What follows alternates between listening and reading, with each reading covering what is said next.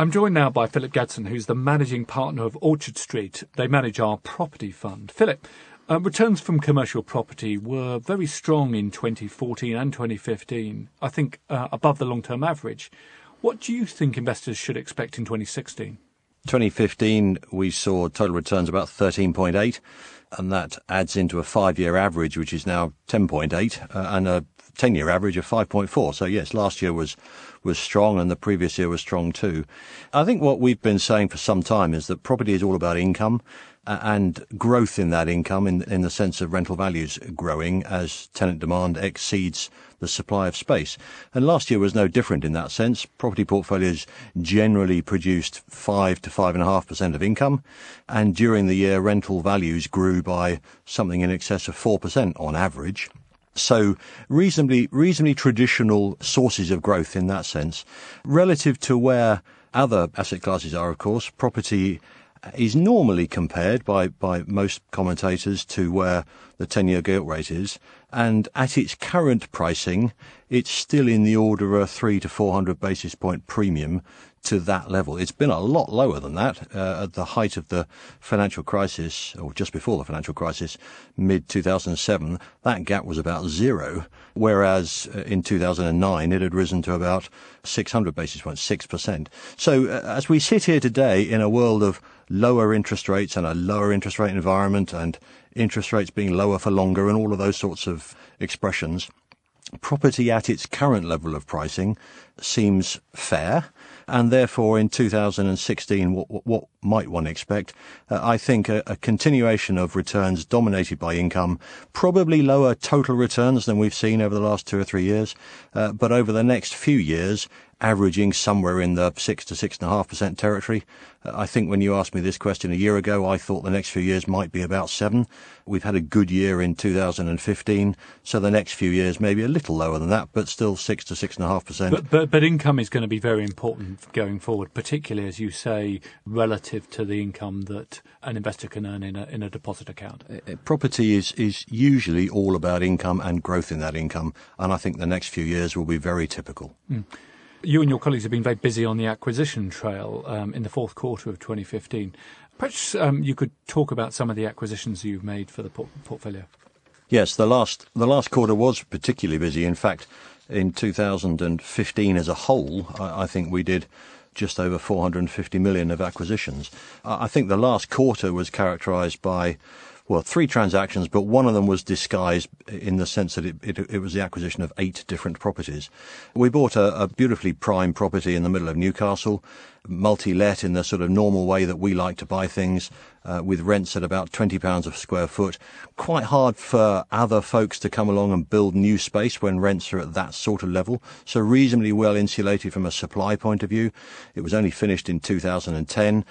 Rents are at or around where we think the market level is, and we managed to acquire that at or around 6%. And there's a property slap bang in the middle of Newcastle, in between the shopping centre and the football ground, with some interesting regeneration going on nearby. So we think that was a nice acquisition for the fund. The next one at the end of the year, in any event, was one that we bought right in the middle of Birmingham this time. Here was a property dominated by a hotel let to Premier Inn for another 22 years, and a piece of office space let to HSBC. So really high-quality names as tenants for these properties. High-quality names, 80% of the income coming from those two, and a little bit from McDonald's as well. Right bang in the middle of Birmingham, next to the new shopping centre where John Lewis is going to be. A core part of town with an unexpired lease term on average across the whole asset of just under 14 years. So very good, secure income. And indeed, the hotel has rental uplifts linked to the consumer price index, so sort of embedded rental growth if we get a little bit of inflation. And I believe you've also bought a portfolio of garden centres. Is that the case? We did indeed buy a portfolio of garden centres, 8 of them scattered around the country, one up near Newcastle and then down via Altrincham and coming down through the middle of the country near Leicester, and then 1 or 2 around the southeast. So what attracts you to a portfolio of garden centres? Why should they be considered relative to, I don't know, buying an office building or a shopping mall? There's a number of features. The The critical things for us were the length of the lease. So we had new 25-year leases. Well, the length of the lease is of no interest unless the tenant's any good, of course. And the tenant in this case was Wyvale. Wyvale are the largest provider of garden centres around the country with 151 stores. I think they've got 4 times more garden centres than their next competitor. They're owned by Terra Firma, a private equity house. And we spent quite a bit of time interrogating the financials of Wyvale and were happy that they could afford to pay the rent in these things. Importantly, a garden centre, which of course we've all been to garden centres, but garden centres are relatively simple structures. There's not a great deal of building depreciation to go on over a period of time, so there's not a lot for us or the tenant, as it happens, to need to continue to invest in from the building's point of view. And we felt that over a period of time, towards the end of the lease maybe, a number of these assets would revert to kind of site value, and we felt that with other development around and about most of them, there would be some quite interesting underlying residual values in the long term. So presumably these acquisitions, Philip, have reduced the cash element in the portfolio. Perhaps you could update us on what the year-end positions were. Yeah, we started 2015 with cash in the property unit trust at just under 20%, and that's now come down to just under 11%.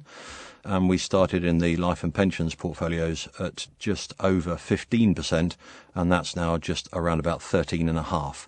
So we made good progress during 2015. It would be wrong to leave that point without observing that cash has crept up a little bit in the first part of 2016 with the inflows that we've seen, and so we are very busy looking for new propositions that we can acquire in both portfolios.